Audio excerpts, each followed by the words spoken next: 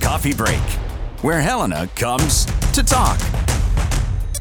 And good morning, Stewart Davis in for Troy Shockley on this Wednesday edition of Coffee Break. Of course, Coffee Break is brought to you by Versant Real Estate Group. If you have a property that fits the needs of their buyers, call David at Versant. That is 459-8565. We've got a very important show today as I am joined right now by Gina Baysdorfer with the Friendship Center. Hello, Gina. How are you doing? Good. Thank you very much. I'm so excited to be here today. Well, we're so glad to have you. This is her radio debut, so excited to introduce you to the world, Gina. But again, doing a lot of good things at the Friendship Center. We're going to talk about that. And plus, starting tomorrow, it's a big month for sexual assault awareness because people... It's kind of an abstract word a lot of times. People hear about sexual assault, and it incorporates a lot of different connotations. And, of course, it sometimes seems so far away, but it also is right next door a lot of the times, and we don't even know it. We're going to get into a lot of that. But before we do, can we kind of just talk about, let the listeners know what the Friendship Center does as far as helping people, whether it's domestic violence or helping individuals in distress? Yeah, absolutely. The Friendship Center provides a lot of services. So we serve anyone who's been a victim or survivor of domestic violence, sexual assault, stalking. Our services cover a wide range. And so we do have an on-site shelter. So for people leaving an immediate crisis situation, have a very high safety concern, we often have that as an option that we can offer to them. And then we do a lot of non-shelter services too. And so we provide a lot of crisis intervention. We do safety planning, limited financial assistance. We can sometimes help people get safe phones, help with transportation, working with the criminal justice system, things like that. And so we do a lot of direct services, and then we also do a lot of prevention and education work. And so getting the word out about these issues, about the Friendship Center, what people are experiencing, and then ways that we can help them. And so Sexual Assault Awareness Month is a big piece of that. And so really wanting to, in the month of April, dedicate that space specifically to sexual assault and the unique things that those victims and survivors experience. And we're going to move into that. But first, where is the Friendship Center located? And if somebody needs help, how do they contact you guys? Do they just go, or do they call, or what? You know, sometimes they can't because, like you say, they don't even have access to a phone. Yeah, so the Friendship Center is located in Helena. We do serve the Tri-County area, though. So we serve Lewis and Clark, Broadwater, and Jefferson. We are accessible 24 hours a day, 7 days a week through our crisis line. So people can call our office at 442-6800. And if it's during business hours, they'll get someone right away. After hours, it'll give them instructions for how to reach our crisis line. And then we are not a confidential location. So our shelter is attached to our building. And so people can come to our office, and we're staffed Monday through Friday, 9 to 5, Monday through Thursday, and 9 to 4 on Friday. Again, talking to Gina Baysdorfer with the Friendship Center as April, starting tomorrow, begins Sexual Assault Awareness Month. And again, a lot to unpack with sexual assault because it can be physical, it can be mental through harassment. It's a lot of people think that it can be, they think it's for women, but it's also men can be sexually assaulted. So let's start to unpack what we are going to be talking about with Sexual Assault Awareness Month. Can you kind of break down what you guys at the Friendship Center are doing? I know that's a broad spectrum, but we'll kind of get into it of how you guys are promoting and giving awareness to this tragic situation. Yeah, so we really want to do an awareness campaign that also feels very empowering. A lot of the issues and the crimes that we serve can feel really heavy. And so we really wanted to do something very empowering and have people feel like they can take action and do something. And so our campaign is, it starts with me. I ask, I speak up, I believe. And so I ask for consent. I speak up when I, as a involved bystander, if I see something that feels unsafe or uncomfortable, and I believe. So I believe victims, I believe survivors, and I want to support them. And so we really want people to feel like they have a lot of power to affect change in this situation because they do. And so that is our campaign for this month.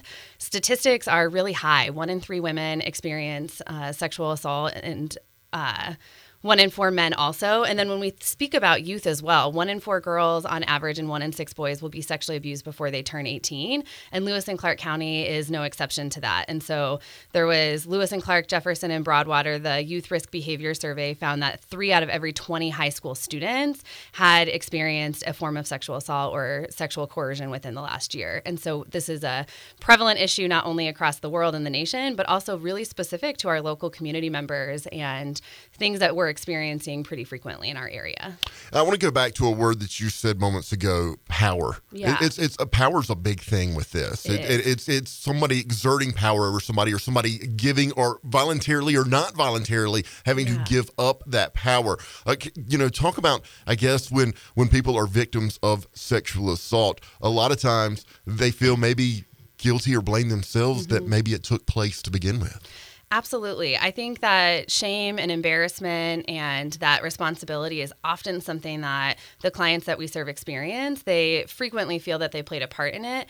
And most sexual assaults occur by somebody that we know. So it's a trusted friend, an acquaintance, maybe it's a dating partner, something like that. And so there's a lot of layers to those relationships. And people often find themselves wondering, what did I do, or what should I have done differently that could have prevented this? But ultimately, the responsibility lies with that offender, the person who took away that choice from the victim.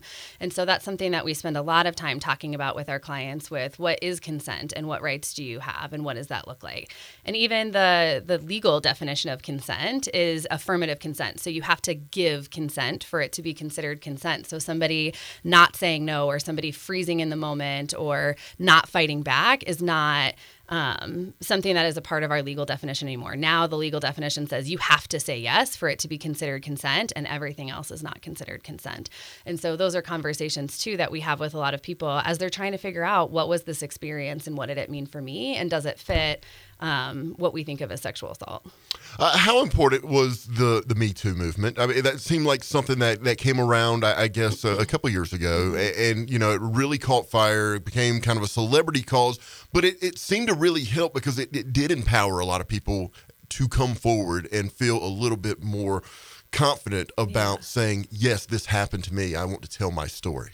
Yeah, I think with all the crimes that we serve, we see that a lot, where it really thrives in silence and it thrives in the darkness. And so the more that we can have conversations around it, the more that we can talk about what definitions are for these different issues and help people figure out what that experience is, learn how to intervene as a bystander, learn about believing victims, how to ask for consent, all of these different things, the more protected and safe we're going to be as a society overall. I think the other thing that is really important about those conversations, and something that has come with that Me Too movement, is being able to talk about rape culture and how that is really an insidious way that permeates all of our society. So when we talk about jokes, social media posts, things that we see in television shows or in movies and our radio or our songs, things like that, we see a lot of sexual assaults being made fun of or made light of or, really minimized in a way. And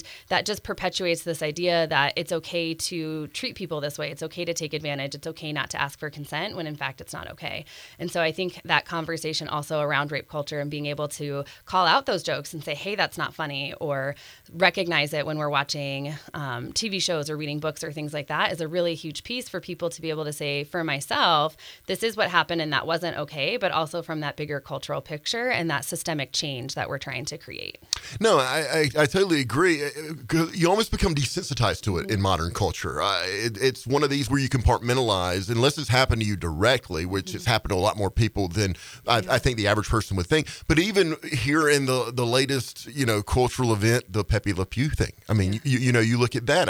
It seems like an innocent cartoon character, but at the same time, what it represents, especially from that era, I guess, of time when it was coming out, it perpetrates these stereotypes and these ideas that move forward. Yeah, absolutely. I think that it seems really small when you take one small instance by itself, but when you see those same messages over and over and over again in all these different places and all these different ways, it really adds up, and it really continues that culture of violence that we have overall. And so being able to really get out there and provide that education and help people recognize that. I know that at some of the presentations that we've done at the high schools, we've gotten feedback from the students where they've said, I didn't realize that I was in a violent relationship until your presentation, or I didn't realize that I had experienced a sexual assault until your presentation, and I don't really know what to do with that. And so then reaching out for services and trying to figure out what do they do with that information now that they've learned that maybe what happened to them isn't, it never quite felt right, but they didn't necessarily know why. And now they have some words to put to what was going on in that moment. The numbers and statistics are staggering, but one that I keep coming back to is that people that are victims of sexual violence or sexual assault, it almost becomes a tragic cycle because it's more likely for it to happen again.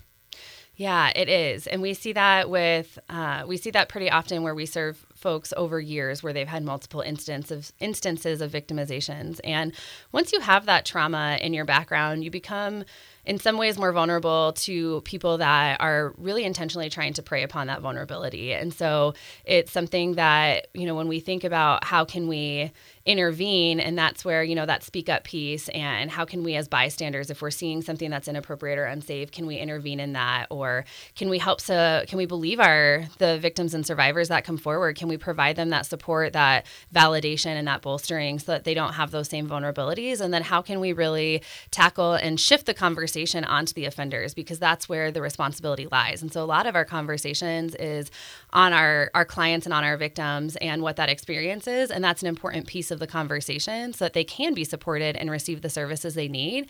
It's also really important for us to be able to focus on the offenders and how can we intervene so that we don't continue to see this crime happen over and over again. Most offenses, it's a small number of people that commit the same crime over and over and over again. It's not that, everyone out there is an unsafe person, but it's this small chunk of people that continue to perpetuate that same crime. Again, talking with Gina Baysdorfer from the Friendship Center as we move into April tomorrow, and it is Sexual Assault Awareness Month.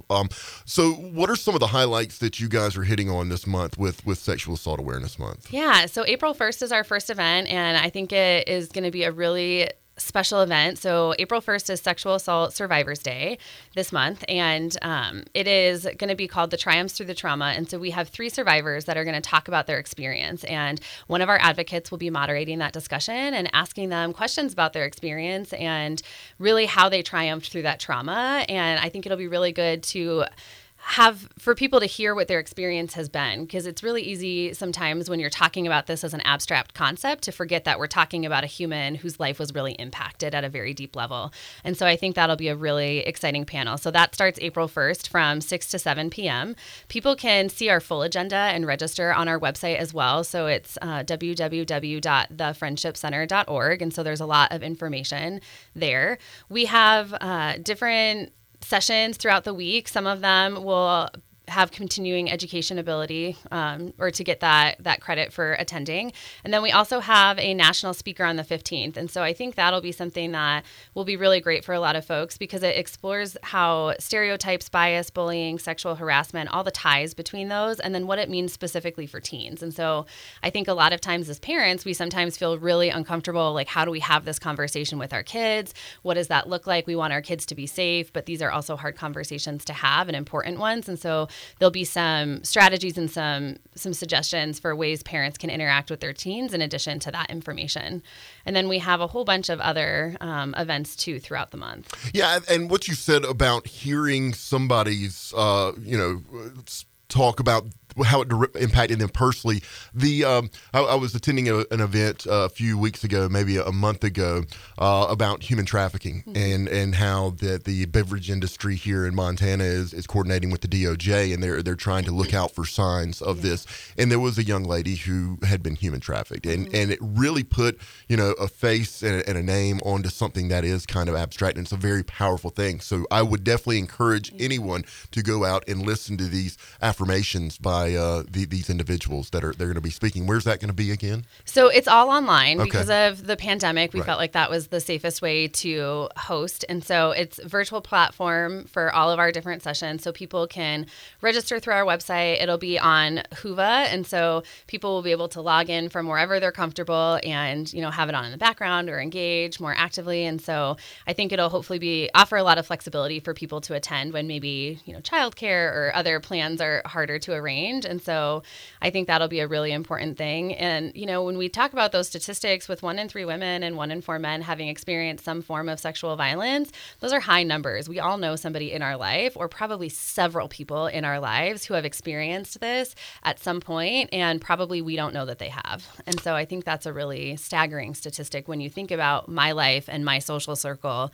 If you take it that percentage, how many people do you know that's probably experienced this? Obviously, the physical damage that is done through such a violent act, but at the same time, the mental trauma is what is the lasting impact. The Friendship Center offering therapy services and counseling, everything? Yeah, so we used to have a therapist on staff, and we don't currently, but we do have the ability to connect folks with therapists in the community and potentially not only help them get established, but potentially help fund some of that as well, depending on their insurance needs and their financial ability to do that. And so we work a lot with our local therapy providers and other partner agencies to make sure that people have access to that mental health care, because it's so important for people to have that support and really have that trusted person who understands trauma and understands sexual assault to really process and work through what their experience has been.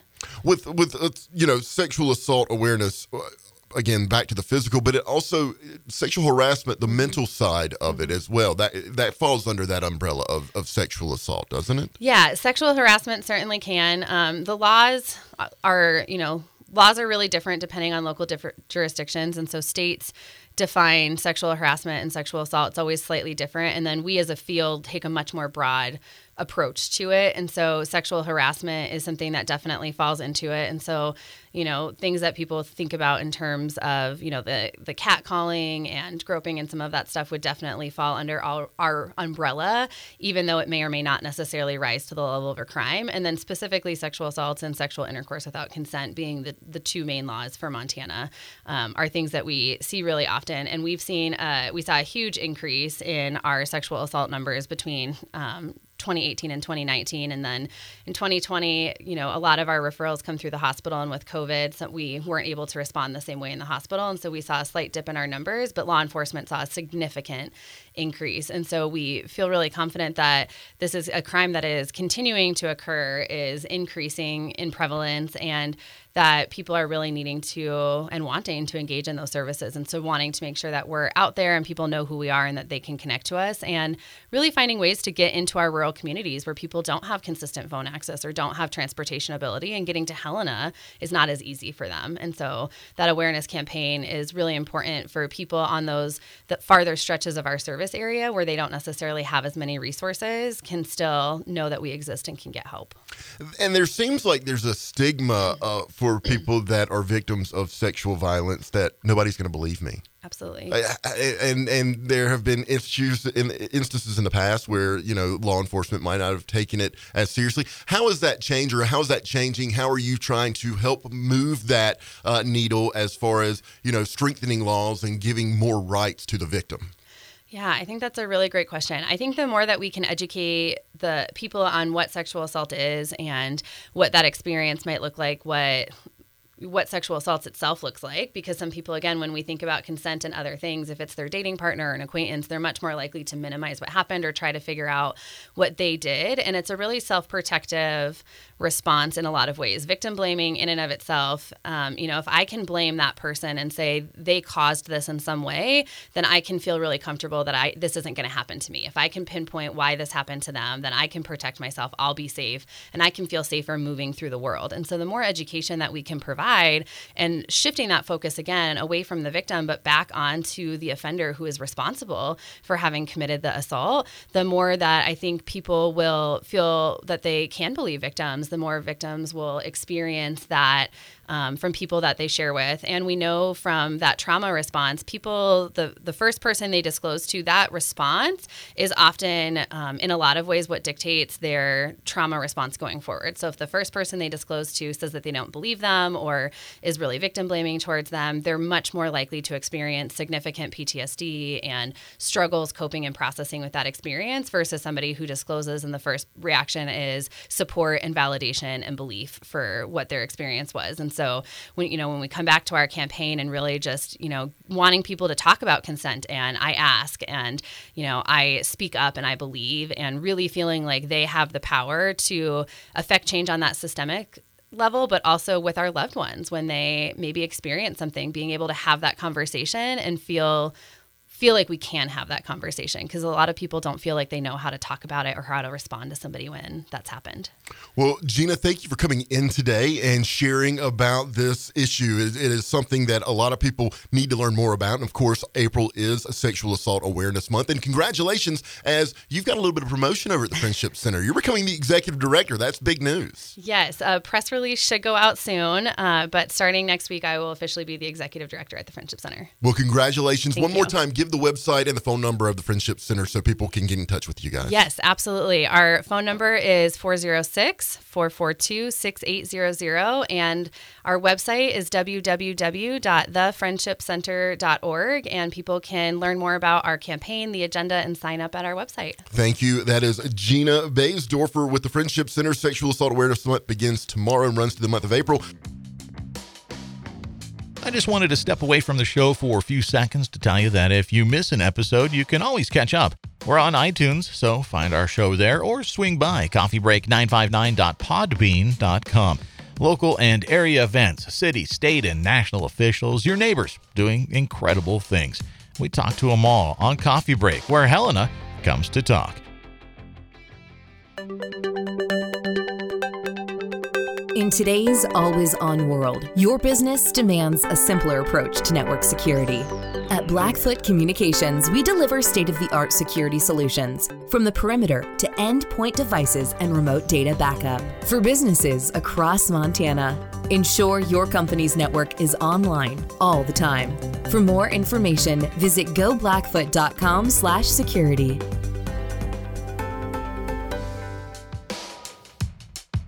I'm Troy Shockley, and that's it for Coffee Break today.